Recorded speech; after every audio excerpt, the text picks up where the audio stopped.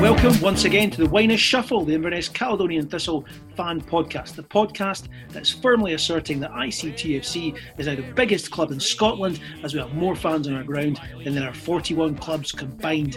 In this pod, autumn action analysis, Charlie Christie chat, meet Roddy McGregor, hear from the Happy 300, views from dismal Dundee, Nightmare 11, and look forward to December's Christmas crackers. All that and 26 years worth of ICT references.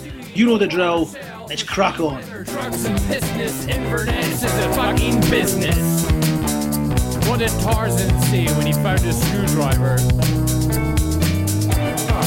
There's it. Welcome one and all. Fans are back at Caledonian Stadium. Actual living, breathing, sweetie rustling people. Well, the question is, are you even allowed to rustle a sweetie? I'm Andrew Moffat, and joining me today is Werther's Original, Stevie Riley. How you doing? Fruit and Nut, Andrew Young. Evening. And Sherbert Dib Dab, Ross McKenzie. All right. Right, so normally we kick off with a Highland highlight. We're going to change that up a little bit for this one. We're going to kick off with something more topical, disease and vaccine. So, for example, just an example, if John Nelms of Dundee was the disease, then morals would be the vaccine. So, Ross, what have you got for us? What's your disease and vaccine? Well, last week for the Rafe game, the disease was error generic, and the vaccine was Mr. Gianluca Rossi. Imagine the state of that man's inbox on a Saturday night. If you have any problems with your stream, please contact Gianluca Rossi. So this is the guy from the SPFL that everybody has to contact if they have an issue, is it? Everybody, the whole of the SPFL that's having problems with their stream. The whole of Scotland. And is he a one-man operation, do you know? Yes, Moff, he is. Don't you remember him from Football Italia? Go Lazio. Well, my disease. My vaccine. Okay, so if the vaccine is Scott Allardyce, then the disease was either Charlie Trafford's touch or Sean Welsh's brittle bones. He's proved to be a sturdy, calming influence in the middle of the park this season. He is the vaccine we've been waiting for. AY, what have you got? The disease is the prurient misery touring rag that is the Daily Record and its revolting website. And the vaccine for that is any news provider that cares about the veracity and morality of what it's saying and how it says it, and any sports content provider, including this podcast, that is generated by people who actually know and care about football and want to talk and write about it in a way that's worthy of it. Well, I don't know about disease, but Kai Kennedy is certainly our vaccine. Speaking to Robbo last week, he referred to Kai is a Tanner Baugh kind of player, which I liked. He's exciting. Just clarify for anybody under the age of 25 what that actually means.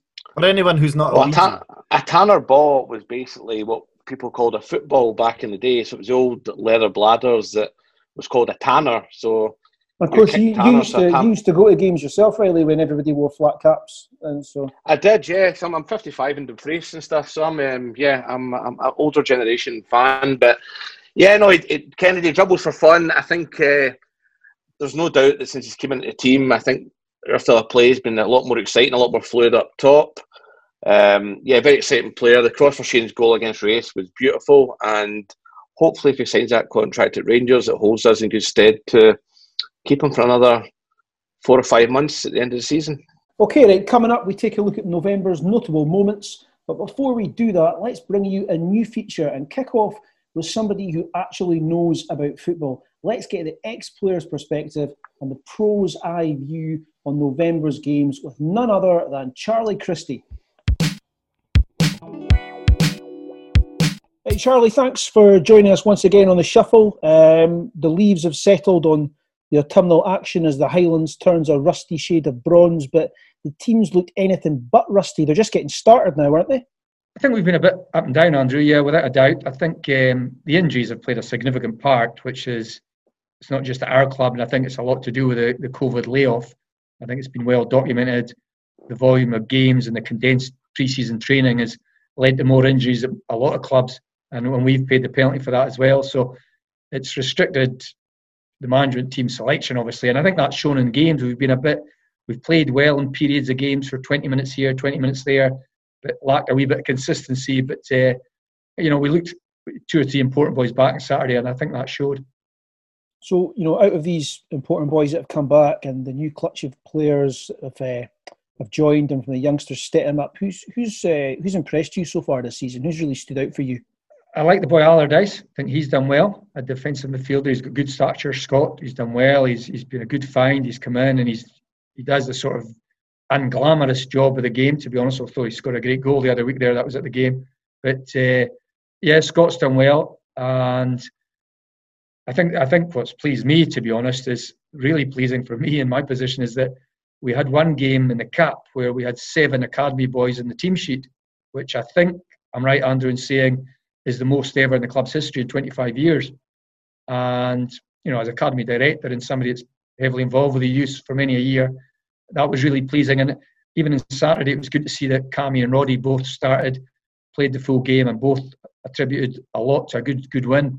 So for me, that's been the most pleasing thing, the number of young boys. And that's the upside to injuries. When clubs get injuries, it's very frustrating for everyone concerned. But quite often the upside is you find a wee diamond from nowhere. And that's what I think the young boys that have come in have acquitted themselves really well. Is it actually easier being a young boy coming into the place, an established player like a Walsh or McCarter or Rooney, as there isn't that pressure that an established player might have when he makes his debut?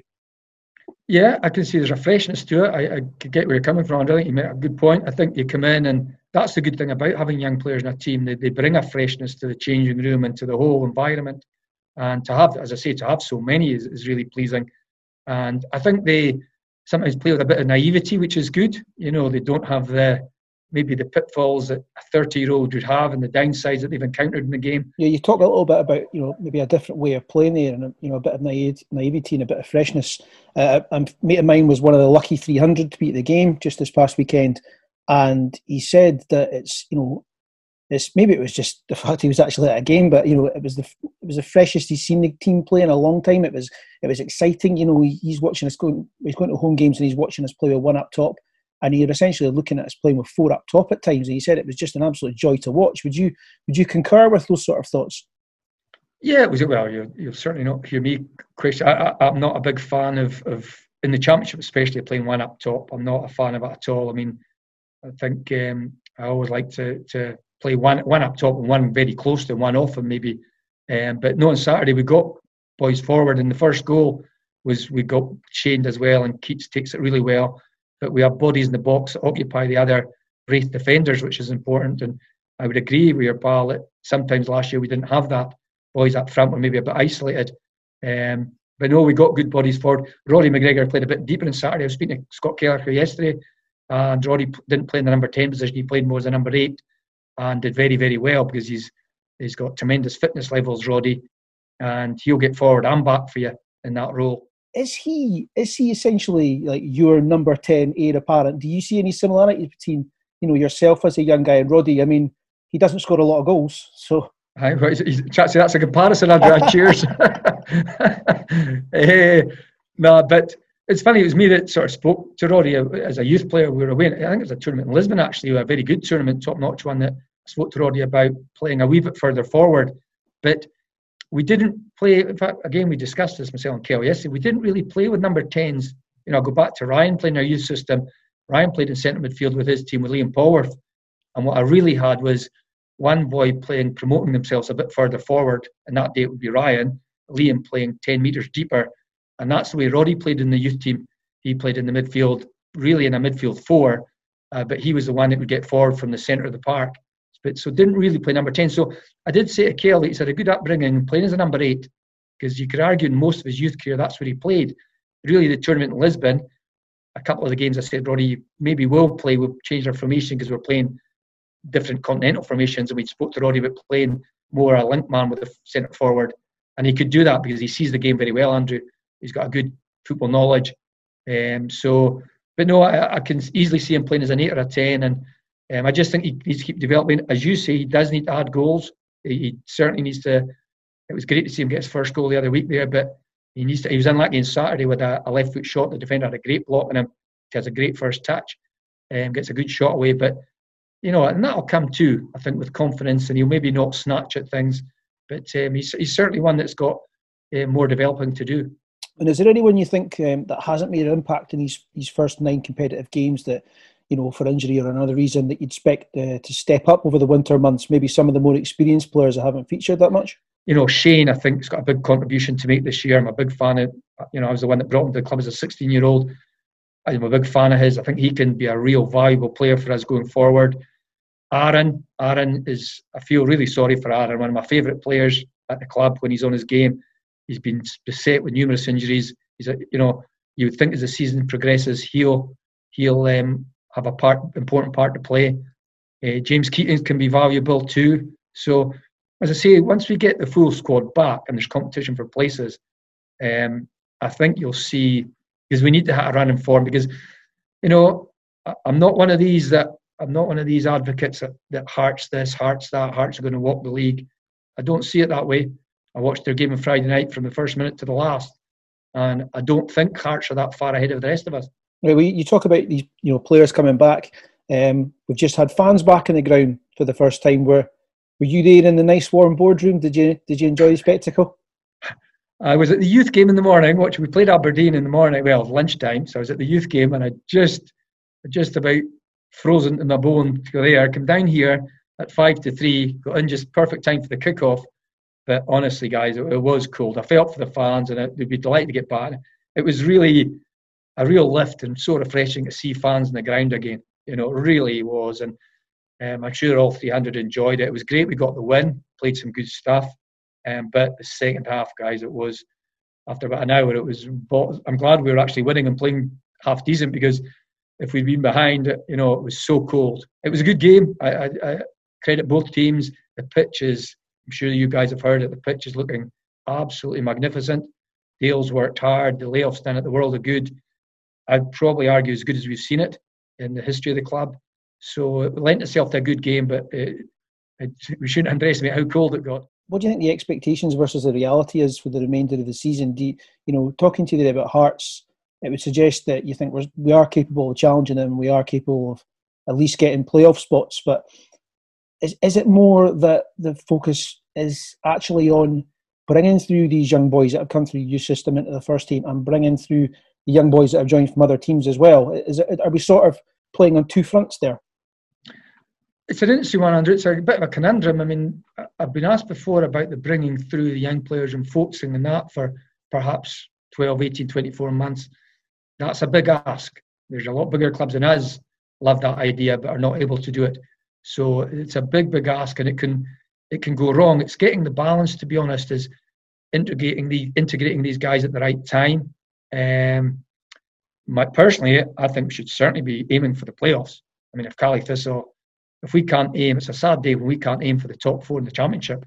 It wasn't that long ago, guys, I was talking to you guys, we were aiming for the top 4 in the Premiership.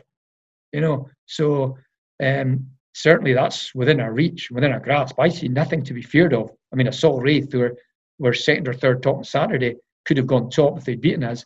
Nothing to fear there. So we need to play well. We need to get the full squad back. I think the young boys have shown they can play an integral part in that push for a playoff place. There's no doubt in my mind that McGregor, Harper, Mackay can play regularly for the team. No doubt that Ryan Fife and Harry Nicholson can contribute as well when called upon, as Ryan did the other week there by setting up the equaliser. These guys are 19. They're not young kids anymore, and they've got good ability. I've worked with them a lot. So yeah, it's getting the balance, but that shouldn't stop us. The club's been built and reaching for the stars over the years. Well, we'll finish off. We couldn't have you on without talking about Serbia. When did you first get to speak to Ryan after the game, and was it pre or post the now famous Sky Sports interview? It was after the interview, obviously. I never spoke to him. I actually touched base with him the night before the game, just to wish him all the best. I try and, the usual what I try and say is, it's funny, Andrew, one thing I say is get shots off on target, because I'm talking about young Roddy, you don't shoot, you don't score. And I know Ryan's a good striker of the ball from the edge of the box. So it's the only thing I ever say. I say, if you're playing, because I didn't know the team, I never ask on the team. I say, if you're playing, I say, make sure and get as many shots off on target as you can and work hard. That's basically 2 things I say every Friday to him. Said that the night before the game. Then he phoned me actually after the game, saw the interview, which was hugely emotional for us as a family and I think for the nation. And then he was actually in the drug testing room, Andrew, which is brilliant. He's gone to the change room And of course, UEFA grab you straight away. Him and John McGinn got grabbed straight away, so you can't move. And he managed to grab his phone. So he phoned me from there. I got a bit of banter with John McGinn as well, which was great. And they were both a wee bit gutted at missing out in the immediate celebrations, as you know, it's human nature. But he said they got it done quite quickly. Sometimes these things can drag on. And then he phoned me back about 2 hours later from the hotel, and the celebrations were in full swing then. It was quite a brief call, and it was just so great to see. It was just, honestly, it's apart from playing myself, it's one of the greatest nights I've seen. You know, I've been lucky enough to watch Ryan pick up a Scottish Cup winners' medal with his hometown club in 2015, to score a winning goal for Celtic against Aberdeen in 2018 League Cup final, the winning goal, and that probably just trumped it, scoring a goal for your national team to get us to our first finals in 22 years and play a big part. And it was just tremendous and great for the nation, especially, I think, guys, would all agree this year, when we've all had a hell of a sort of 7 or 8 months, and we needed a lift. And for it to come, you guys are football fans the same as me, for it to come through the national football team is fabulous, you know. I think it's a great credit to Inverness Cally Thistle. It's a great credit to the academy system here. It shows, for me, to our 108 kids currently in the system, that it can be done. You can play for your country coming through the Inverness Cally Thistle system. You can step on to bigger clubs, hopefully make the club good money in the process, and go on and do great things in the game. Right, well, we'll just finish off with, did you get any specific congratulatory texts from any persons of note after the Serbia game? Anyone we would know of? It was, well, you'll know a lot of them. It was good. You know what was good, Andrew, was the ex-players. I must admit, because see guys you share a change room where you share a bond with, the Russell Duncans of this world, the Roy McBains, all these guys, Mike Teasdale, Brian Thompson. It was all, dozens. I think I had between 70 and 80 texts within 2 hours of the game finishing, as I just opened a second bottle of champagne. But it was great. It's absolutely great. We don't see enough of each other, these guys that I played with at the club here, and it was fantastic. And the Celtic 2000 champagne, you talked about that when you've been on with us before. You didn't drink it, did you? No, I'm getting pelters. My wife's giving me pelters for bringing that story up all the time. You boys are probably fed up, Andrew. No, my daughter had it, actually. She always does. It's a bit of a threat. But no, we managed to hold off on that one. So, but it's put to the back of the cover. I'm not allowed to mention it again. So I'm going to make a prediction. I'm going to predict that even if Ryan scores at Euros, right, still not getting drunk, you're saving that for the World Cup. I'm going to open that in the centre. If he scores in the Euros, I'll take that down to Cally Stadium. Yeah. Put a Cally Thistle strip on and open it in the centre circle. Charlie Christie there, talking about Ryan Christie, who's been the cause of more Scottish tears than Nicola Sturgeon. That was brilliant, wasn't it? There's so much to pick through that. AY, you're a huge fan of Charlie. You kick us off. I just really like the way he kind of enjoyed the way we're playing football. Because he always tries to play football that way himself, and you can tell that he's really sort of enthused by the team at the moment. There was no sort of need to be diplomatic or anything. There was a real excitement in the way he talked about the young players coming through, but also the new players that Rob was brought in. And I thought that was excellent. He's obviously very proud of what he does at the academy. Well, as there has been all season, Charlie, focused quite rightly, given his head of academy, on youth. Is Ryan Christie's success with Celtic and with Scotland, not with Celtic at the moment, going to drive an interest in the club in terms of young boys and get more young boys to sign on with us? Maybe they'd rather sign for another team, Ross? Maybe, especially if we've also brought through Liam Polworth. If Roddy goes the same way and proves to be a top player out of our youth system, Cammy Harper, and then add to that the fact that we're now bringing in young players like Sadiz, Duffy, Kennedy on loan, and they're getting game time. And if they go on to bigger things, then if all that happens in the space of a few years, then suddenly people think, oh, there's a good place to develop young players. I was quite interested.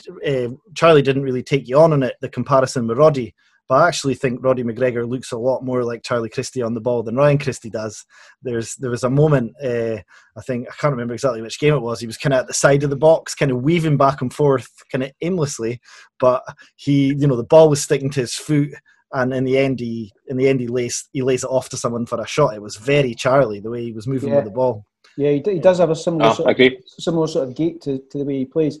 Okay, well, we're going to talk about some of Charlie's comments as we go through the last month's games, but conscious as maybe a lot of people listen to the pod that are younger, maybe they might not have seen Charlie play in his pomp. Charlie Christie always makes time for us. one of the greatest players to ever pull on the shirt. I think everybody on this podcast can agree. Most Caley Thistle fans can agree. I think it was 45 goals in 276 games, and that was just for Caley Thistle, not to mention his numerous Highland League appearances. And he always loved to wind up Alex Bone, which is always a bonus. You got no soul, rubber bumpers! Spit that! Well. Okay, game by game, as I said, we'll talk through some of Charlie's comments as we go through the month's game. And let's go all the way back to the 31st of October. The first win, 3-1 win against Arbroath. Dan Mackay has netted his first of the season. Sam Allardyce with his first goal for the club, and Toddy with his third in 3 games. Albeit Arbroath are a part-time club, this was a great win given how we struggled against them last season, wasn't it? It was a really important win. It was our first win this season. I mean, when did you say it was? The 31st of October. That's less than a month ago, but it feels to me like it's a completely different era. You know, it was a time when Scotland hadn't qualified for a major tournament for 22 years, and Nikolai Todorov was playing up front for us. And given the way things have moved, you know, for both teams over the last month, it just feels like it was an extremely long time ago. And that game was extremely windy. We were against the wind in the first half. Bobby Lynn ran half the pitch, just strolling past Brad Mackay in the process, and set up an easy tap-in for their opener, and it wasn't looking good. But we came out the second half, gradually got on top, got Roddymore into the game, and, you know, won comfortably in the end. We really dug it out. Allardyce obviously scores that lovely goal, and then Toddy pops up at the end. I didn't leave the game. Well, I wasn't at the game. I didn't leave the stream really thinking that we'd turned a corner in terms of our season. Just impressed with the spirit.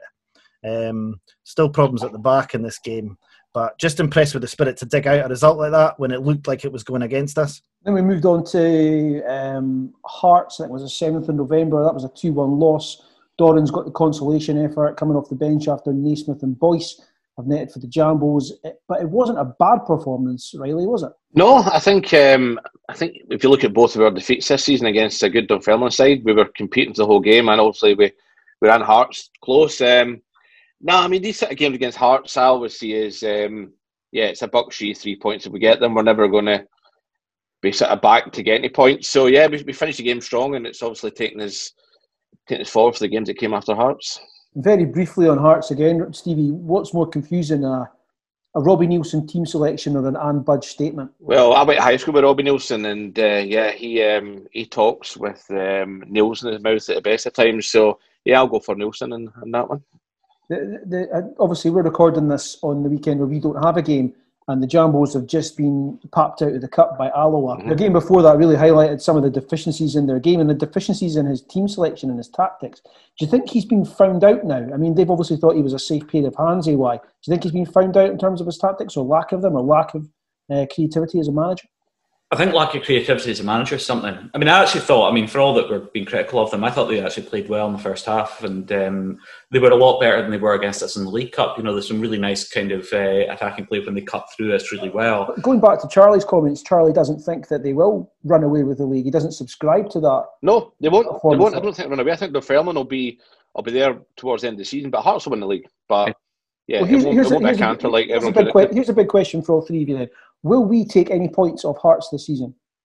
I would love to see the lineup, the front four we had against Wraith last week, who I hope we'll talk about lots later.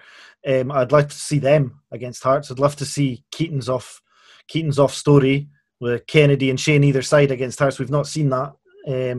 So there's every chance. I'd love to get them while they're in the middle of that sticky patch you're talking about. So unfortunately, I'd love them next week. That's when you'd want them, isn't it? So yes or no? Yeah, yes or no? No. Yes, we will beat Hearts this season. Yeah. Okay, we'll move on to the 10th of November. Played the Wraith in the League Cup, 3-3 draw. The game that had everything. If you would have been at this game, it would probably be the best Tuesday night you'd had all year. I know Private Eyes is shut on a Tuesday. So Sutherland scoring from a lovely Kennedy cross. Keating's netting a penalty. McGregor knocking in the rebound after Keatings hits the upright with a free kick.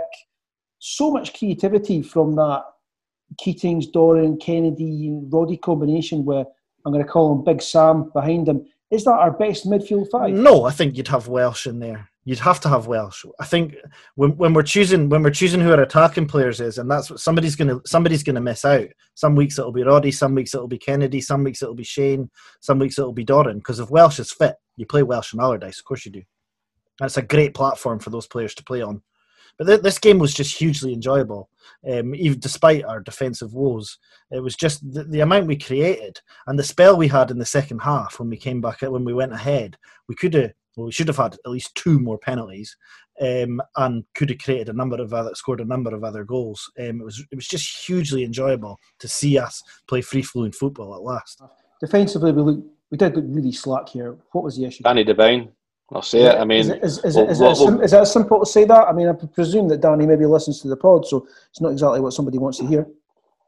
No, I'm going to give Danny praise later when I speak about another game, but and it's testament to him to come back. But he had a nightmare that night, and I think he'd probably admit that himself. I don't think Dees was particularly impressive. I think across the back we were a bit disjointed. I mean, some of the goals we lost, especially the one in the last second, was criminal. But yeah, I think we'll talk about it later, but we've learned from our mistakes. And if you don't learn, then what's the point? But no, we cocked up at the back, definitely. But even if we don't sort out the problems at the back, and that causes us to finish mid-table, miss out on the playoffs or whatever, if we take that approach to games, we'll have more fun watching this team than we have done over the last 5 years. Yeah. Okay, we'll move on to East Fife game, 14th of November, 1-0 win. Kennedy sparkling again, Shane Sutherland with a bullet of a header, the difference between the sides, and it starts for Harry Nicholson, Aaron Doran, Story is back off the bench. This is just what we wanted for this game, isn't it? It was game time for players and getting injured boys back, yeah? I think we need to recognise Cammy Mackay and coming in, saving a penalty, and for a guy that's probably going to sit on the bench for 99% of the season to come in and play well. I mean, he wasn't that tested, but still, a nice penalty save, and yeah, it's always good to see someone else between the sticks and perform well. And I think Cammy knows his role at the club, and yeah, it was good to see him get a little bit of limelight. Charlie mentioned we had 7 academy players on the team sheet in this match, which was a big source of pride for him. Any of them stand out for any of you in particular? For me, I've been seeing a few different people play right back this season. I thought Nicholson in particular seemed to take it all in his stride. I think he looked quite comfortable.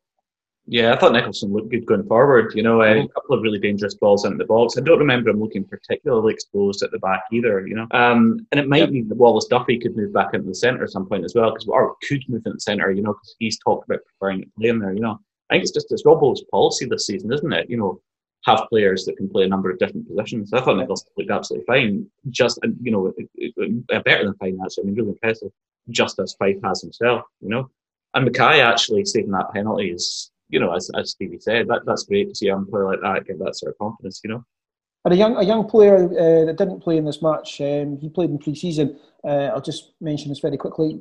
Shane Hartness, he's just gone on loan to Rothas, I believe, young striker. Yep. Ross, you went to school with his mum, didn't you? Told you that before, aye. Yeah, I know. Hi, Cheryl. And Charlie said another Shane Sutherland, has got a big contribution to make this year. He could be a real valuable player. Yeah, I think it was a beautiful header. You know, I mean, it was that was one of the thing about there being no supporters in the stadium, is that you absolutely hear that thud of him connecting with it and it going in. It was a good leap as well, because he did have a defender on him. It wasn't like he was in with space, you know, and he just finished it beautifully. Okay, let's move on to Wraith, the Wraith game, the 2-0 win. This wasn't just our first really great performance this season. I think this was a culmination of the past 8 months, wasn't it? Young players coming to fruition, fans back in the ground, families having a day out, boys going back to the pub for a celebratory pint. Inverness on Saturday, the 21st of November, was the happiest place in Britain, was it not? Best performance of the season by a mile, yeah. I mean, off and off the park, everything came to fruition. I mean, we talk about the shape up front. I love this Keaton, Story and Shane, the three across the front. We're now playing a lot of width as well, and that was obviously evident with the first goal. Story coming from the right and then passing to Keaton, who put it away nicely. But Kennedy and McGregor, tremendous. Allardyce, who's been consistent all season, I think for a player that we knew the least amount him out. He's probably the first name in the team sheet now. He's Mr. Consistent. Also looked better in the back, and also to Danny Devine, who I thought was superb. we spoke about the race game before, who obviously I thought he was horrible. He's improved in that game. Just go back to Allardyce for a second, Stevie. He has been a standout, hasn't he? He's not just for his. I mean, the 2 goals he scored are fantastic finishes. But Charlie said, going back to Charlie's comments, that he has good stature when he does the unglamorous side of the game. If that's unglamorous, I don't know what he's got up his sleeve for the rest of the season, because he's been absolutely phenomenal. Yeah, again, Mr. Consistent. I mean, he does the simple things. I mean, he's got a goal in him, as we've seen, scored a couple of crackers. I mean, even the one against Race, he took it well. But yeah, he's a big, imposing guy. I mean, I wouldn't like to go into a 50-50 challenge with him. He looks like a good player, and again, someone that probably didn't have a lot of hopes on. But just coming back to Allardyce, I think, as you say, he's been absolutely outstanding. I think the combination between him and McGregor in that game, without being too hyperbolic, they were actually echoes of Draper and Tansey. I thought the way that McGregor, who in a field of very, very strong contenders, was actually, I thought, the standout player in that game. Were interchanging passes, McGregor looking for it, and then kind of moving forward with it with such confidence was tremendous. And we're seeing a really, really good combination there. Those two. If Sean Welsh is going to be in and out of the teams, he very often is because of his kind of fitness problems, I would be very, very happy to see those two together. The only thing about Allardyce is you kind of worry that if he's showing this well this early, a player who started off at Premier League team, is getting all this praise, then January, here comes Uncle Roy with his checkbook and his leader. I thought that was Brad Mackay's best game this season. I always fancy. I know he always wants to play centre half, but I always fancy him more as a fullback than a centre half. Yeah, he's done well. I think that's our back 4 now until Toshni's fit. I mean, it's harsh on Duffy. He's not done anything wrong in particular, just being another young player in a back 4 that can't afford another young player, I think. So you can get Mackay and Devine into that back 4 for the experience, then do it.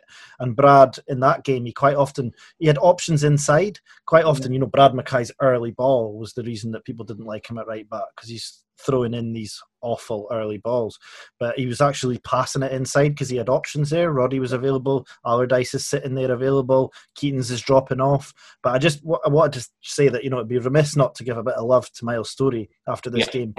He absolutely changed what the other players were able to do, with his running, his pace and power. Keaton's loves it. It's perfect for Keaton's. It's a perfect foil for him to find pockets. Of course, Story's wasteful, but if Keaton's is around there to pick up on stuff that he wastes, then that's perfect. And I think it also had a lot to do with Roddy's performance. Was with the way that they were occupying the Rafe centre halves, there was this space opening up that Roddy was driving into. So Story, even if we do criticise his final act very often, his final shot or cross, he is making everyone else better. Okay, well, yeah, it's been a good start to the season. On the whole, there's been 3 players that have been ever presents so far this season. Do you know who they are? Robbie Dees has got to be one. Robbie Dees is one, yep. Allardyce is the other, yep. This is all league games, and then obviously the other ones. And McGregor. Well, no, those are the 3 that those 3 played every minute of every game. Well, you didn't ask the right question then. Well, I ask whatever questions I want. For McDonald, up the castle, Inverness Man, Ouija's Hostel, Jenny Heavers, CCTV, BT's Pizzas, Tudis, Netty, Farland Park, the Library, Spectrum Centre, Multi-Story, Golly Thistle, the Golden Mile, Music Centre. The fans are back, the chosen few, the anointed ones, the 300s.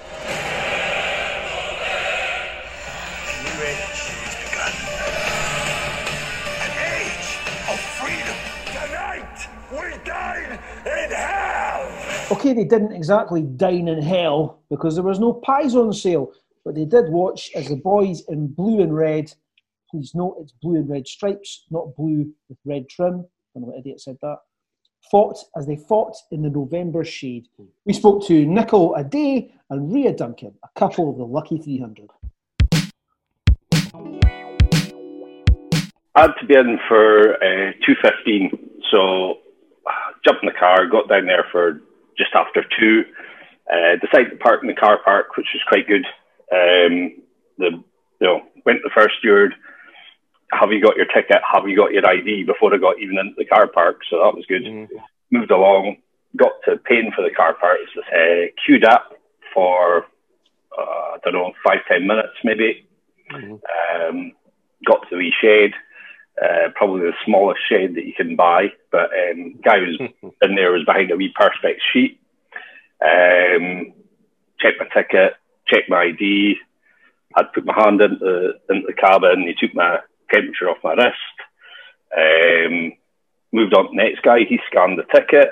Moved on to the next steward. He pointed me the next way. Up into the seat. Seat was marked with a little green tick, and it was straightforward getting in. No problems at all. Yeah, it was just a queuing system. You had to we had times that we had to go, and ours was like have to just waited. It took obviously a bit of a while because this is like the first time they'd done it, but by the time we got through in that, it wasn't too bad. Obviously, you just had to like sanitize your hands and find your seat in that.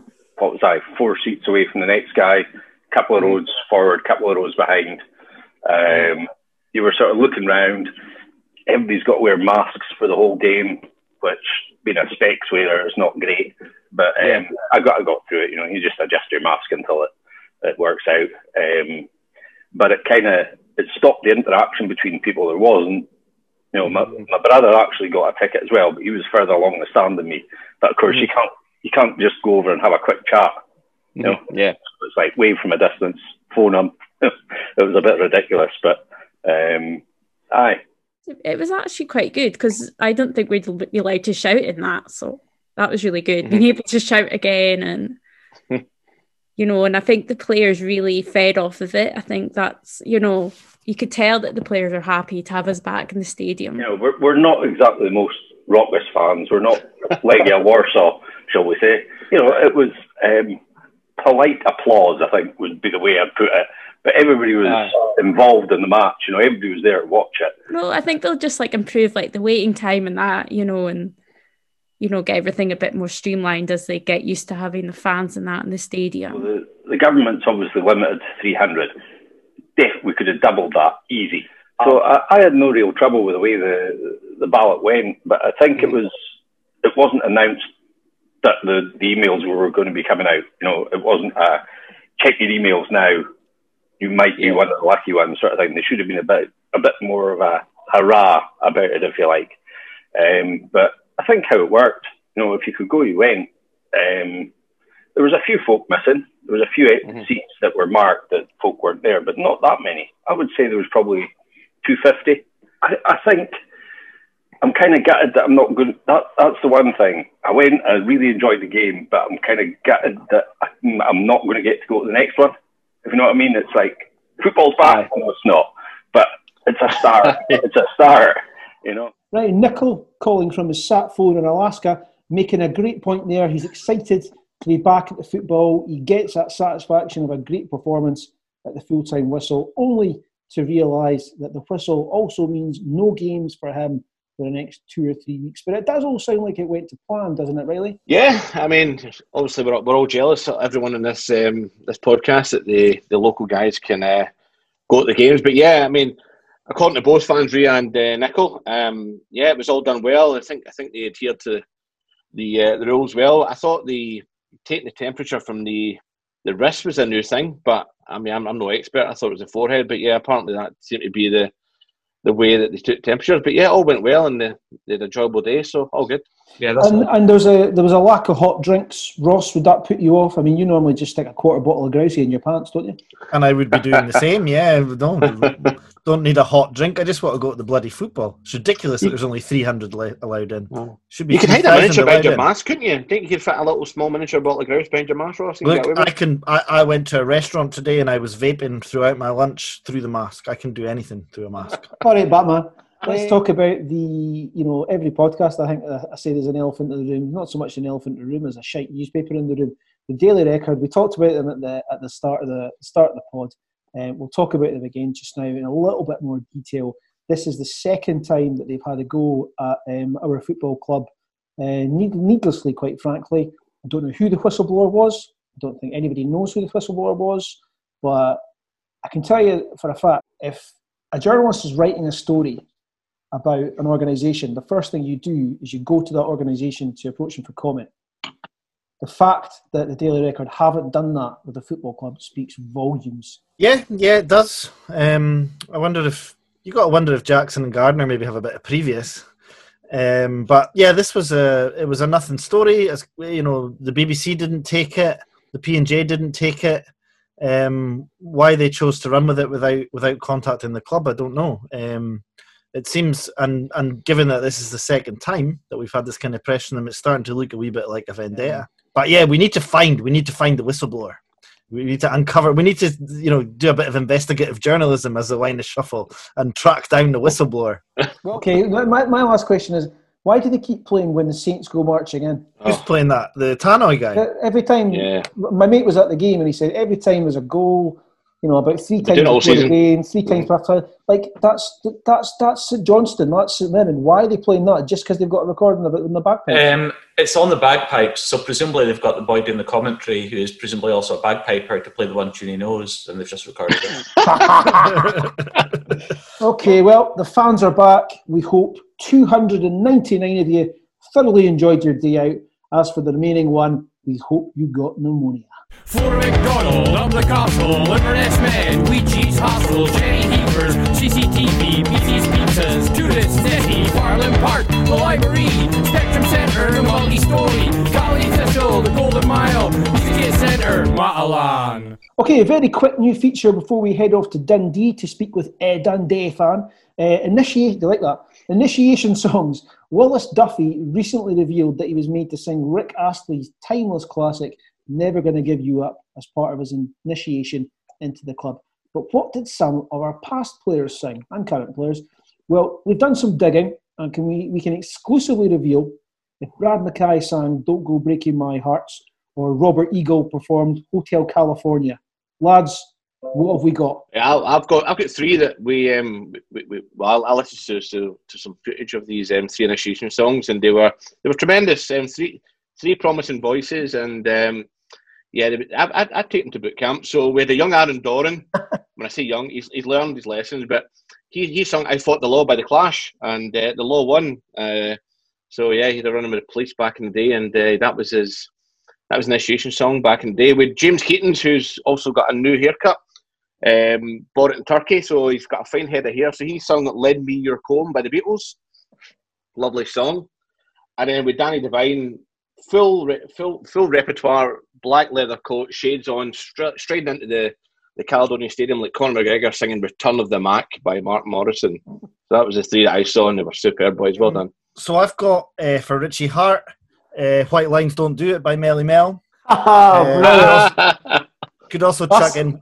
That's the winner. That's the winner so far. Could chuck in "White Christmas" if you like as well. For Richie, Dougie Emery, "Shit Arm Bad Tattoo" by Half Man Half Biscuit. And do you remember David Craig played for us? 11 games, aye. Well, he had to sing "Fill Me In" by Craig David, but he had to sing it all backwards. So it didn't be Phil. I've got some Ross County related ones first. Do you want to hear them? Ian Vigurs, "I'm Not Okay" by My Chemical Romance. Roy McGregor, "Money, Money, Money," pretty obvious. Stuart Kettlewell, just basically anything by Vampire Weekend. Then we've got Ricky Calder, "These Boots Were Made for Walking." And the final one for our European adventure, Owen Fong Williams, "Drop It Like It's Hot."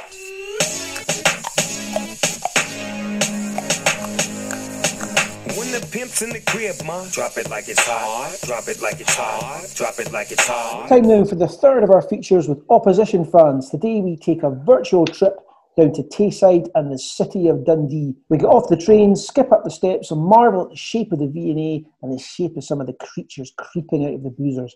We take a dander up Tannadice Street, ignore the arrogant Arabs, knock on the door of dens, and are greeted by the host of the Dundee FC podcast, walking down the Provy Road, and sometimes on the telly, Mr. Gary Cocker. Right, Gary, they say the city of Dundee is built on jute, jam and journalism. Which one is your favourite, and what is jute? Jute, I believe, is, and this is me going back to a primary school project here, but I'm pretty sure it's the product that, one of the products you can get from working hemp. So it was what the textile mills of Dundee at the turn of the 20th century produced. I figure it's got to be jam. Why wouldn't it be? It's certainly not the journalism. So certainly not. Well, there you go. There you go. The wine is shuffle, informative, educational as usual. Okay, for these normal position fan chats, I've got a template that I normally work through. I sent you it in advance. We go through your tactics, your manager, the players to watch out for. But the Dundee fans are restless. The players are restless. Gary, what's going on? Yep, the fans are revolting and they're not very happy either. I can say that, other people can't. No, it's I think one of my friends worked this out. I think this is our second worst start in the second tier in our history this season. We've taken 5 points from 5 games, as you know, and we are responsible for Alloa getting off the board. The only point they've picked up is a point at home to us. In reality, it probably should have been all 3 as well. It's been not only a disappointing start to the season, but I would go as far and as hyperbolic to say a catastrophic start. We were expecting to be, I think the way I put it at the start of the season was, I want us to keep Hearts honest. I wouldn't expect us to actually win the league. I'm not that deluded. I'm slightly deluded, but not totally. But I was hoping that we would at least be, I would say, fighting out with probably Dunfermline for second, and hopefully all going well, keeping them at a good arm's length and securing second place. At the moment, if you said to me, I can give you a playoff spot, I'd be asking which set, because it's been that bad a start to the season. But things can only get better from here. You talk about Dunfermline in the same breath there, Dunfermline, yourselves, Hearts. Do you think that your recruitment's been as good as Dunfermline's? Whether or not we've actually recruited correctly in the correct areas of the squad is another matter, and whether or not the manager knows what to do with the players when he's got them at his disposal is yet another question. Yeah. Fans of your pod will know very well that Jack Hamilton is not good enough, really, to be in goal, and we hadn't recruited properly there. So in the summer, we were saying we need more centre halves, at least one. We need a new goalie, and we didn't go out and get either of those. We did get Charlie Adams, though, so not all is lost. You talk about players playing out of position. I was watching one of your games recently, and it took me about 20 minutes to work out what the system was, where the players were playing. Paul McGowan seemed to be operating as a right midfielder, but as almost like a false right, almost like an inside right.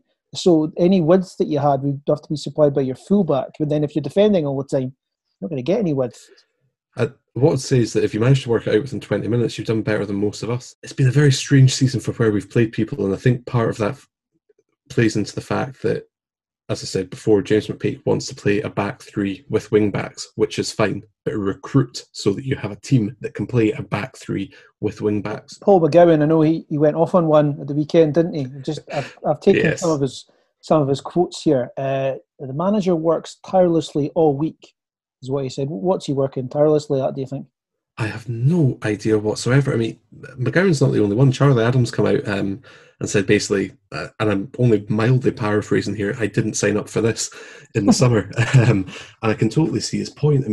It's difficult to know what McPake's actually doing, because there is no game plan that you see unless the game plan is go one goal up to opponents who, if Dundee are looking to finish in the playoffs, we should be handily putting away at home, and then just collectively panic with 20 minutes to go and sit deep and concede, because that's what we've done. Do you think that because he's been at the club for so long, do you think that's what's given him this sort of this extra stay, this extra period as manager? Because even last season, our supporters, Dundee United supporters, even we could see that, he doesn't seem to be the smartest manager in the league, not even in the top 5. Yeah, there's a couple of things at play there. So I think one of them is that I think the fans certainly were willing to give him a little bit longer than we usually would. I think with our board, the thing about John Nelms is that he is patient. Well, sorry, I needed to set you up there. It's nearly panel season after all. He is patient to a fault, and I mean to a fault. So there is a pattern where John Nelms doesn't pull the trigger when he should, and the problem at the moment is with no fans in the ground, for us at least, maybe slightly different up in the Highlands, but for us, no fans in the ground means that everything can be dismissed as social media noise. But it's not social media noise. I do not know a single Dundee fan at the moment who expects or would want to see McPake in the hot seat beyond Christmas, and that's me being generous with timescales. So who's the player to watch out for? You possibly you're going to say Charlie Adam, but who's someone we might not be aware of that could prove problematic for us when we come up against you in a couple of weeks' time? I'd say the one that I would pick here would probably actually be one of our young players, Max Anderson. So there was a lot of talk last season about Finlay Robertson. Finlay Robertson is more of a sort of a number 6, the human metronome at the back, providing that screen to the defence and then just sort of keeping things ticking over. But Max Anderson is that sort of, that number 8 style player, the dynamic, all-action midfielder who puts himself about, and at one moment he's sort of helping out the left back, the next moment he's popping up on the right wing somehow. He's terrific. He's only really come through this season, and he's got a bit of fight about him. And the Charlie Adam factor, is he just about pinging balls? I've seen him play in the games on the TV, and he's still got that range of passing, but is he himself a passenger? It's a difficult one. If I could keep him more than 30 yards away from our goal at all times, that would be great, because there's been times, we saw it in the Hearts game, I think it happened a couple of times against Cove as well in the Cup, where he loses the ball in a dangerous area and the opposition pounce on it. But as long as Inverness don't realise that what they should be doing is putting, if you put one of your midfielders on him and tell them just stay within 5 yards of Charlie Adam at all times, that does neutralise him to some extent. We saw against Hibs. Hibs were happy to sit off him a little bit, and that meant that he could ping balls out to Marshall on the left and out to Elliott on the right. And his passing is incredible. Have you come up against teams that have been playing 5 in midfield then, and be an extra midfielder to stop him playing? Or that's not happened yet. The only time that was happening, I think, was in the game against Cove in the Cup. One of the issues that we have is not so much with Charlie's supply and what he can do, it's more about who he's actually supplying it to. And if you've got Osman Stowe up top, you'd be as well sticking a lamppost up there. It doesn't really do anything for you. What's your thoughts on Kai Thistle? What's your thoughts on our style of play, our best and worst players? Yeah, funnily enough, my impression this season was that Inverness Cali would perhaps suffer a little more than most from the COVID-related issues, and just from the fact that everybody's having to cut their cloth to a certain extent. But I think that in our league, obviously Dunfermline have just been bought over or bought into by a German consortium. Hearts are Hearts. We have American owners who to date have been quite happy to cover our costs, which has been handy, although you can't always rely on that. So I was hoping that we would see Inverness fall away a little bit, because Inverness, I don't need to tell you, are not a happy hunting ground, or is not a happy hunting ground for Dundee. I think we might have beaten you in the Cup up in the Highlands once, but we've definitely not beaten you in the league. So what's your predictions? Who's going up, who's going down, who's getting playoffs? Hearts will go up. The margin of that is up for debate. I think that you're going to see, I reckon Dunfermline would probably be a good stick-on for second. The teams that I think are in real trouble at the other end would be Alloa and Queen of the South, just because I think Queen of the South had something like 3 or 4 players registered the week before the league began. It almost feels like it's their time. The interesting thing for me is in the middle, and it's who is in that playoff mix. I would expect Dunfermline to be going ahead to play probably Ross County. I'm not just saying that because I'm on a Cali podcast. I just don't think they're that good, but no one's as bad as Accies in the Premiership. So I would say that Cali, Rovers, Morton are in the mix for that at the moment, and I would hope to see us join them. But the good thing about the Championship is that it feels like no matter what team you support, there is something for you to aim for. And I think it's a 10-team league with 6 teams that will be either lifting trophies in playoffs or in the pits of despair at the end of it is a big part of that. And it's a great league. It's just one I don't want to be in for too much longer. Yeah, well, tell us something about Dundee FC that we might not know. The one thing I'll go with is that there's a photograph that you can buy of a Dundee FC team line from the early 1900s, which has a monkey and a parrot in the team photo, and I have no idea why there's a monkey and why there's a parrot. I think it's linked to the manager at the time having a real interest in animals. So it's, for me, that photo just speaks to the fact that supporting Dundee is never boring. It frequently drives me mad, but there's always something quite surreal going on at the club, and long may it continue within reason. It's always interesting being a Dundee fan.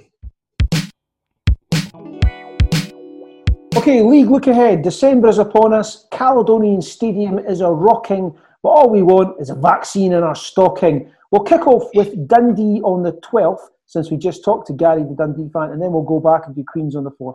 So, Saturday, the 12th of December, Dundee at home. In 2012, on the 12th of December, North Korea successfully launched its first satellite. A rarely seen power-mad despot, an authoritarian regime, and a very near neighbour they don't recognise, yet alone speak to. But enough about Dundee FC. I didn't realise actually that they had such a terrible record in Inverness. There's a few clubs we associate with that. Ayr, Hibs, obviously, but I didn't realise Dundee. Did he say they'd never won in Inverness? Won once. It was the Scottish Cup. Remember the replay a couple of years ago? We drew in Dundee, but yeah, I was surprised as well as you, Ross, that they're so bad up in the Highlands. So. Will McPake still be in a job? Well, I hope so. I mean, because when you've got a manager like that, things are clearly spiraling out of control. At Alloa, they were 3-1 down to Alloa. That's the only point Alloa have taken this season. There clearly are deep problems in that team. And the way that Ayr saw them off last week, you really want a shot at them before McPake goes. That's how I'm looking at it. So I hope they win next week to keep McPake going until they come up to us. I don't want to miss that shot. Yeah, the impression is that McPake is apparently still pretty safe. That's what a lot of their supporters are saying. Kind of.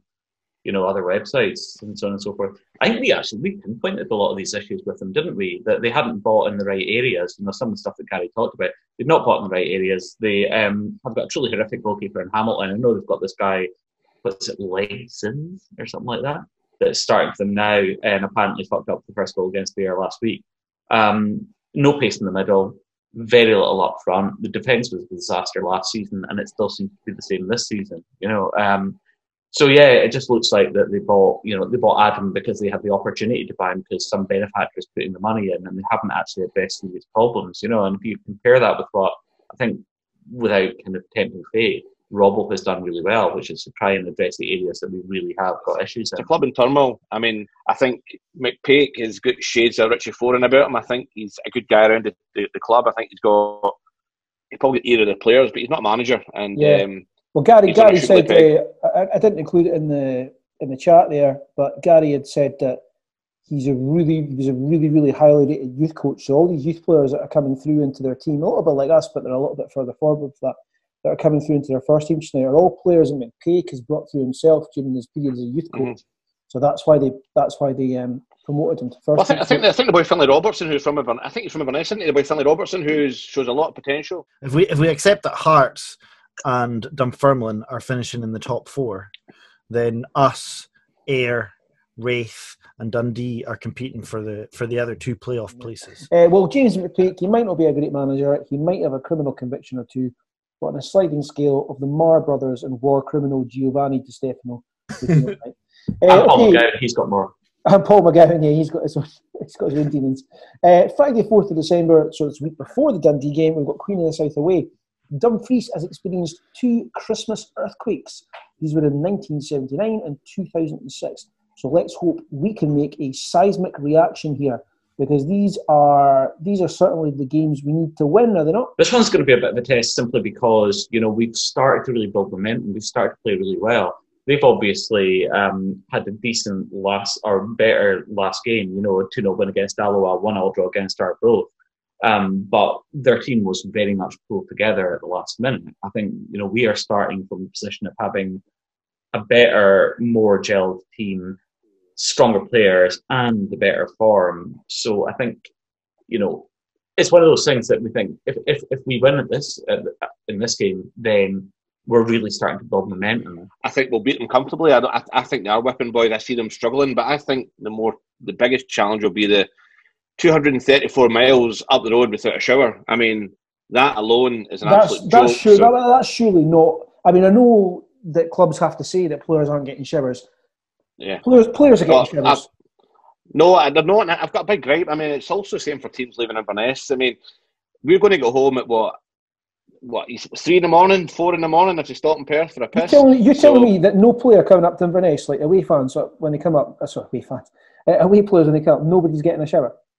Not if you're hearing the rules and no one showers and stuff. And again, you're going up the road in middle of night in December from 234 miles without a shower.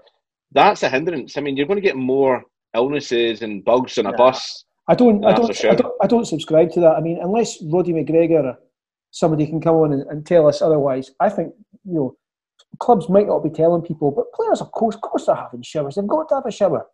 The professionals. Not if you're not. There's so much of a spotlight on us, Moff, that I don't think they are. And again, I agree with you. It should be the case that how can you not sanitise a shower after, even if they use it one at a time? It sounds stupid, but that may be a way around it. But apparently, it's not. So. Have you not ever had a game of fives and then gone out to the pub afterwards? And once you're on your second pint, you forget about it. Showers are overrated. Showers are overrated. Showers are overrated. Where are you from, Dingo? Right, Saturday, 19th of December, Alloa away. On this day in 1985, the legendary pie in a roll was created when famous Italian travel writer Pietro Tiramisu attended the Alloa game that day and asked for a panini roll. It being 1985, said burger van had never heard of a panini and hence served him a pie in a roll. Pietro did not eat said delicacy, but a Clackmannanshire marvel was created. Can we call it the real name? It's not a pie, no, it's a hairy pie. That's what they call it, right? Give it the full name it deserves, Moff. It's not a pie, it's a hairy pie. That's what it's called. I can understand why you had some reservations about doing that intro, Moff.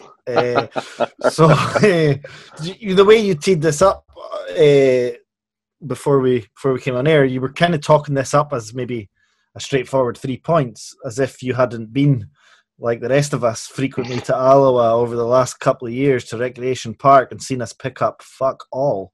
It's not been a happy hunting ground since they came up, and I'm not going to be. The fact that they're bottom of the league with 1 point doesn't give me any more hope. They're a team that we find it difficult to play against. It's a pitch that we find it difficult to play on. At time of recording, they've just beaten Hearts. They've just beaten Hearts in the Cup at home. Yep. The 1 point they took was against Dundee. I watched that game. They were very good at times in that game. And I think their position is false. Maybe not. Maybe they will finish bottom, but they will pick up plenty points.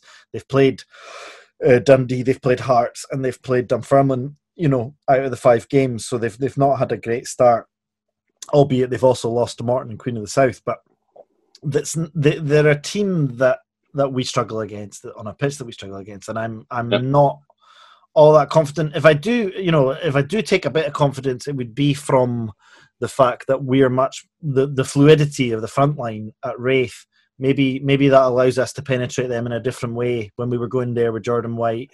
If all our ball players are hitting it, maybe we can stretch them in a way or break them down in a way that we couldn't in the last 2 seasons. That's the key to football, and you need to have penetrating ball players.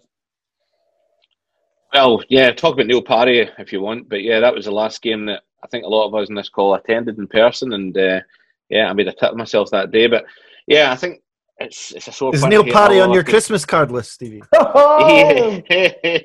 He certainly is not, a little dick. But no, I think you're right. See, I think we'll turn them over no problem away now. But Alloa and goodbyes. Where'd you want to drink? Well, the Glen Albin, the Thistlein, the Jolly Trover, the Castle Tavern, Cupkiss Joxer, Dimes a Gallons, the City Bar, number 27, Phoenix Slaughters, Love to Love, Cake Exchange, and Mambo's Hush, Peepees, TVs, Johnny's, Riley's, Bertie's, Keelmore, Hoot and Annie's. Right, now on to this pod's player interview. The surname McGregor was banned in Scotland several times prior to the 18th century in an effort to clamp down on what was an unruly clan. But we're glad they didn't. Since then, notable people with the surname include William Wallace Light, Rob Roy McGregor, the Phantom Menace, Ewan McGregor, pretend WWF fighty man Conor McGregor, and some Highland musician called Bruce McGregor. Nah, I haven't heard of him either. But they all pale in significance when compared with the heir apparent to the creative Cally Thistle throne. We talked to young Mr. Roddy McGregor. Roddy, obviously, we're a few games into the season now. We've played 5 league games. You've played all 5 as far as you played all 5 league games. Did you expect to play as much this season, or is it came a bit soon? Well, I maybe wouldn't have expected to play as much, but obviously coming into the season, I was hoping I'd get a fair bit of game time. But obviously, like, I've not been playing like my usual position, so maybe I didn't expect that. I've been playing a bit deeper for most of the games. But no, it's been great.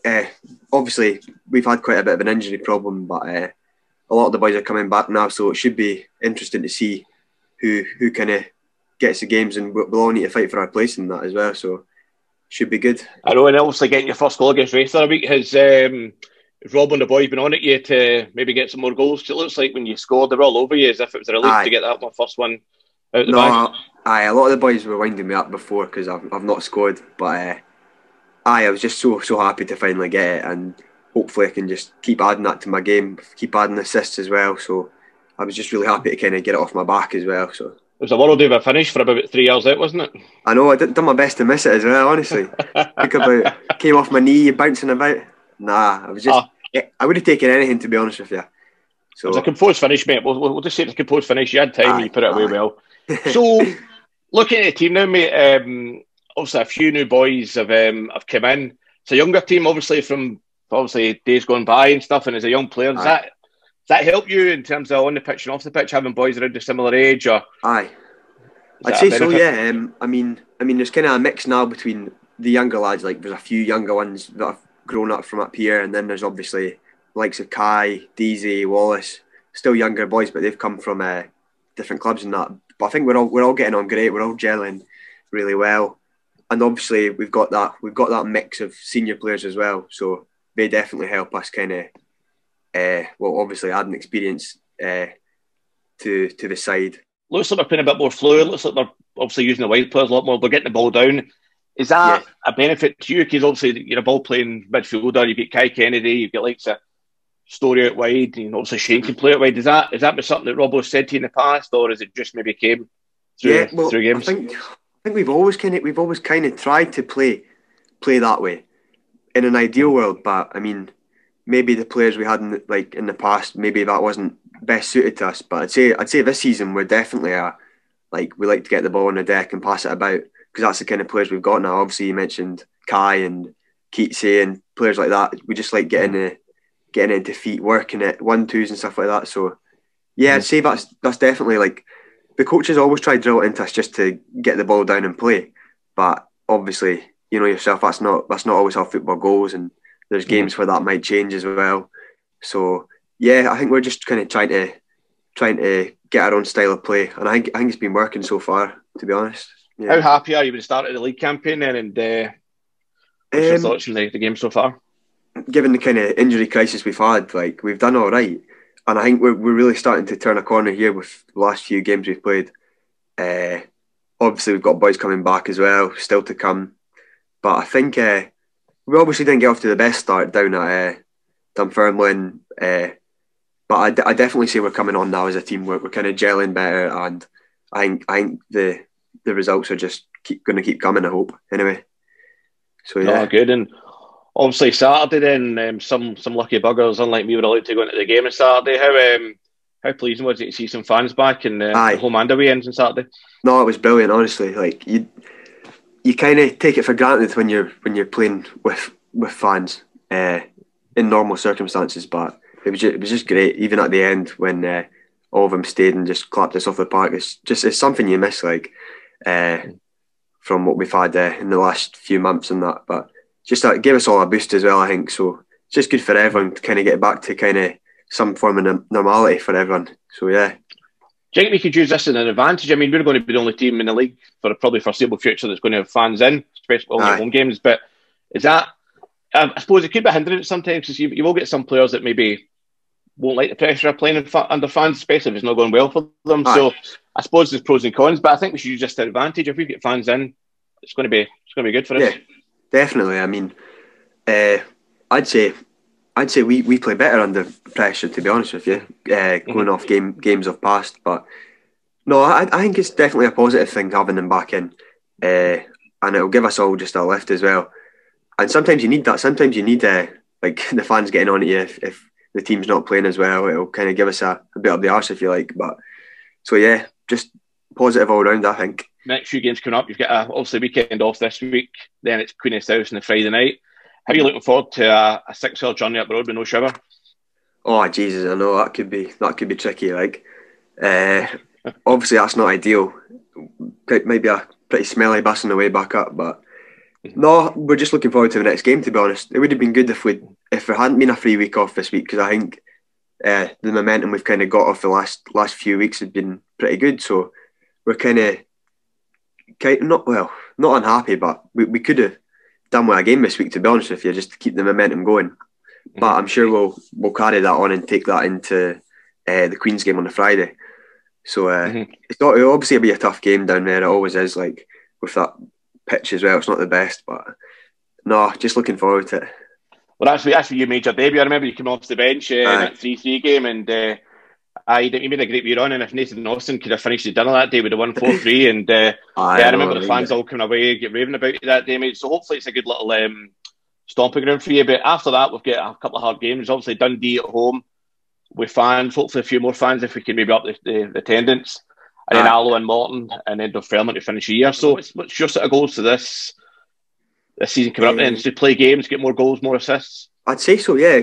Well, it's obviously kind of straightforward, really, but I'd say that really is my goal. Just play as much as I can, help the team as best I can. Like, I feel like I've kind of settled in my team a bit more this season. Like, I've been getting consistent run of games and that, and been playing well. So just hopefully keep that up. I mean, it's going to be tough with boys coming back in my position and stuff like that, but hopefully I can just fight for my place and keep playing as much as I can. Ideally, where do you see, we're a bit torn as fans to see where your best position is. Do you see yourself as a 6 or 8, as a central midfielder, or do you see yourself as a 10, a wee bit further forward? Where would you ideally like to play?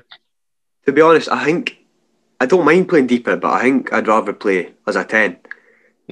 Just you got more license to go try stuff, play higher up the park as well. I'd say that's what kind of my strengths are, like kind of passing between the lines and stuff like that. So I'd say my best position is number 10, but I don't mind playing deeper either, because that's where I used to play coming up through the youth team. So I'm more than happy to play there either, or even on the wing, to be honest. But I'd say my best position is 10. That's what I'd say. Brilliant. So a wee bit off topic, we get a text from a certain Mr. Bruce McGregor. I don't know if you know this guy, but he tells me that you're a mean bagpipe player. Is that true? Oh no, not these days. Not these days. Possibly in the years gone by, but nah, I haven't touched the pipes in a few years. Like, but and how's your Gaelic? My Gaelic's rusty, I'd say, but I get the odd shout from BBC Alba every year or so, and they kind of spring up on me, and I'm rusty as ever. You also like the old oval ball. You like the peanut chasers. I heard you're a keen rugby player, or where? Aye, again, used to be. My dad, I don't know if he was too happy that I chose football, but I mean, it's why I enjoyed it at the time better. And there comes a point where you kind of got to choose, like football or rugby. You can't really do the both, believe it or not, because I think you'd have a few too many injuries. So I appreciate you coming on. Good luck for the rest of the season. Hope you get as much game time as possible, and let's see if we can get up this league and the Premier League, mate. Aye, definitely. Thanks for having me on. Young Roddy McGregor there, you just want to take him home and meet the parents, don't you? Absolutely. Roddy's just turned 18. He's playing every week for his hometown team. He sounds pretty happy with life, doesn't he? I think he can play an 8 or a 10. I think sometimes he's wasted out wide, but he can play either position.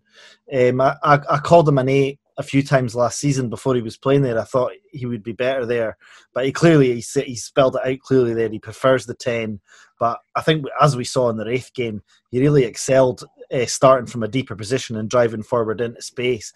And just looking back on the highlights to prepare for this pod, I just noticed that he was involved in so many of the key moments over the last few months. He sets up Allardyce's goal against Arbroath, and then Toddy's goal later in the game, so 2 assists in that game. He wins the penalty at Wraith. He wins the free kick that leads to his goal at Wraith. And then in the home Wraith game, although he didn't get any assists in that game, I thought that was his best game in a Cali shirt. He pushed forward into that space brilliantly. So much. There were a few things just didn't quite come off for him. But overall, I just love watching the boy, and I want him to stay for as long as possible. Before I see him as a 10, but I think longevity-wise, I think he could be the 8. I mean, we're pretty... we're spoiled for choice up front, so I think as an 8, yeah, I agree. I think that could be his position. He's still getting knocked off the ball quite a lot, but the great thing about him is he's getting back up, and he's actually still trying to make physical challenges. The difference this season seems to be he's actually not letting that faze him. He's not fazed by anything this season. He seems to just get back up and get at it. And he's box to box when he's playing. Yeah. What's really good about him, I spoke about this earlier, was the fact that he's looking for it. His movement has been excellent, and I think that's really encouraging for the start. He likes to square a player up as well, doesn't he? He likes to square him up and see if he can just drop a shoulder, put the ball in. It's patience, isn't it, as a player? Do you know what I mean? It's someone who's got the confidence to be on the ball and think, I've got the measure of this player, or I'm certainly going to, not going to want to give it away too quickly. I think the point I was going to make earlier was that if you compare that to what we had 2 seasons ago, which was Joe Chalmers, who's a very tidy player but was very sideways, and Charlie Trafford, who was a headless chicken, and you've now got Allardyce and McGregor already without that much experience. They are absolutely miles ahead. The other thing I took from that interview is that he was obviously raised to be a Gaelic-speaking, bagpipe-playing rugby player, and it's great to hear that he's eschewed all that pish and express his Highland pride in being a Cali man above all else. When all this COVID crap is done with, right, we're going to head into Caledonian Stadium.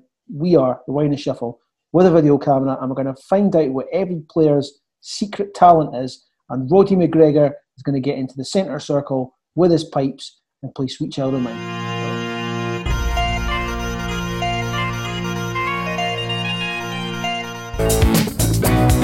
Inverness, what the hell? How you doing? No barter sell for shitty weather, drugs and business. Inverness is a fucking business. And now, Nightmare 11.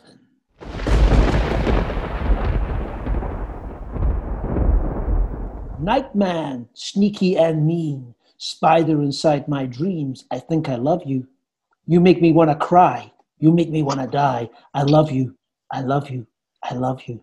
I love you, Nightman. Mr. Young. What the fuck was that? Okay. The name Gil, while not particularly common, has a pretty checkered set of associations. At one end of the scale, there's the great American songwriter and poet Gil Scott-Heron, who's actually the son of an ex-Scottish League footballer, and the almost equally great Gil Norton, the producer of Echo and the Bunnymen, the Triffids and the Pixies, among others. At the other end of the scale, we have old Gil Gunderson, the chronically unsuccessful car salesman from The Simpsons, and Gil Martin, the evil doppelganger and instrument of the devil in James Hogg's private memoirs and confessions of a justified sinner. And falling off the end of that scale, there is Gil Blumenstein. In case anyone's managed to block out the memory of Gil Blumenstein, or is more likely failed to notice him when he was here, he played for ICT in our first season back in the top flight in 2010-11. According to his, quote, biography on CTO, he was apparently on trial with Rangers the same season before he came to us and, quote, scored a good number of goals, but, quote, financial restraints meant the Ibrox side couldn't afford to sign him. I don't know whether that says more about the appalling financial quagmire that was Glasgow Rangers, or the amount of money that Terry Butcher managed to persuade our board to squander on complete pish in the course of unearthing a few gems, but they certainly dodged a bullet with old Gil. Despite allegedly scoring multiple goals in trial with Rangers and being described as a forward on his Wikipedia page, he managed to score goals for only 3 of the 9 clubs he played for in his career, and we weren't one of them. In fact, it's debatable whether he even touched the ball during his fleeting time for us on the pitch. So he made his debut and one of his 2 starts for the club in a 3-0 home League Cup win against Queen's Park on July 31st. After that, he came off the bench in 61 minutes in our league opener against Celtic, and he went straight back onto it and was at the 78th minute of the same game due to injury. There was a brief comeback, 3 minutes against St Mirren in September, and then he was out again until December. His second start for us and his only league start came in a 1-0 away New Year defeat to St Johnstone, which was slap bang in the middle of an 11-game winless run, but also, remarkably, our first away league defeat in 13 months. I was at that game, and the memory of Blumenstein that's etched in my mind is of a damp, hunched figure with a Richard III hairdo, not so much hugging the touchline as trying to dig it up with the toe of his boot. He was replaced by Richie Foran at half-time, and after that he was so rarely seen again that his Wikipedia page has no record of any activity for him at any club for 2011-12. He was probably still locked inside a kit hamper waiting for Terry Butcher to stop throwing boots at it. So I was going to finish this with some sort of terrible imitation of old Gil from The Simpsons, kind of as Gil Blumenstein phoning his mother in Israel, kind of going, "Oh, Mom, you should have seen my almost got in the pitch." But I knew it'd be absolutely fucking shite. So I'm just going to say Gil Blumenstein is surely a worthy addition to the Inverness Caledonian Thistle Nightmare 11. They took you, Nightman, and you don't belong to them. They left me in a world of darkness without your sexy hands. And I miss you, Nightman. So bad. I hope no kids listen to this podcast. Okay, that's all from us and November's pod of debatable quality. Thanks to everybody for listening. We will be back at some point in December with our Christmas-themed special, lots of festive Les fridges and red-nosed Rigueros, plus another competition in which you could win a very special ICT Christmas present. But before then, we are delighted to announce the unveiling our first ever piece of merchandise. Your TWS mug is now available. Artwork on the mug is by the brilliant Sophie Robb and available on our brand new Etsy shop. We'll be posting some social media shenanigans about that soon. Use it for tea, for coffee, for bovril, for hot todderos, or just to store pencils, or Rizzlers maybe. But once you buy it, you will find it has many uses. So buy it, buy one now. Amazingly, we do have a few overheads to pay in order to keep the podcast running. So great if you could buy one for your nearest and dearest for Christmas. Better still, if said relative hasn't heard the pod, they excitedly tear open their present on Christmas morning and say, "What the fuck is this?" And you say, "That, Granny, is the Whinus Shuffle mug." No more missing Rizzlers. So until then, it's bye from them. Bye, everybody. Bye. Bye, cheerio. And it's bye from me. We're all off for a cuppa. Take care of yourselves and each other. Bye for now.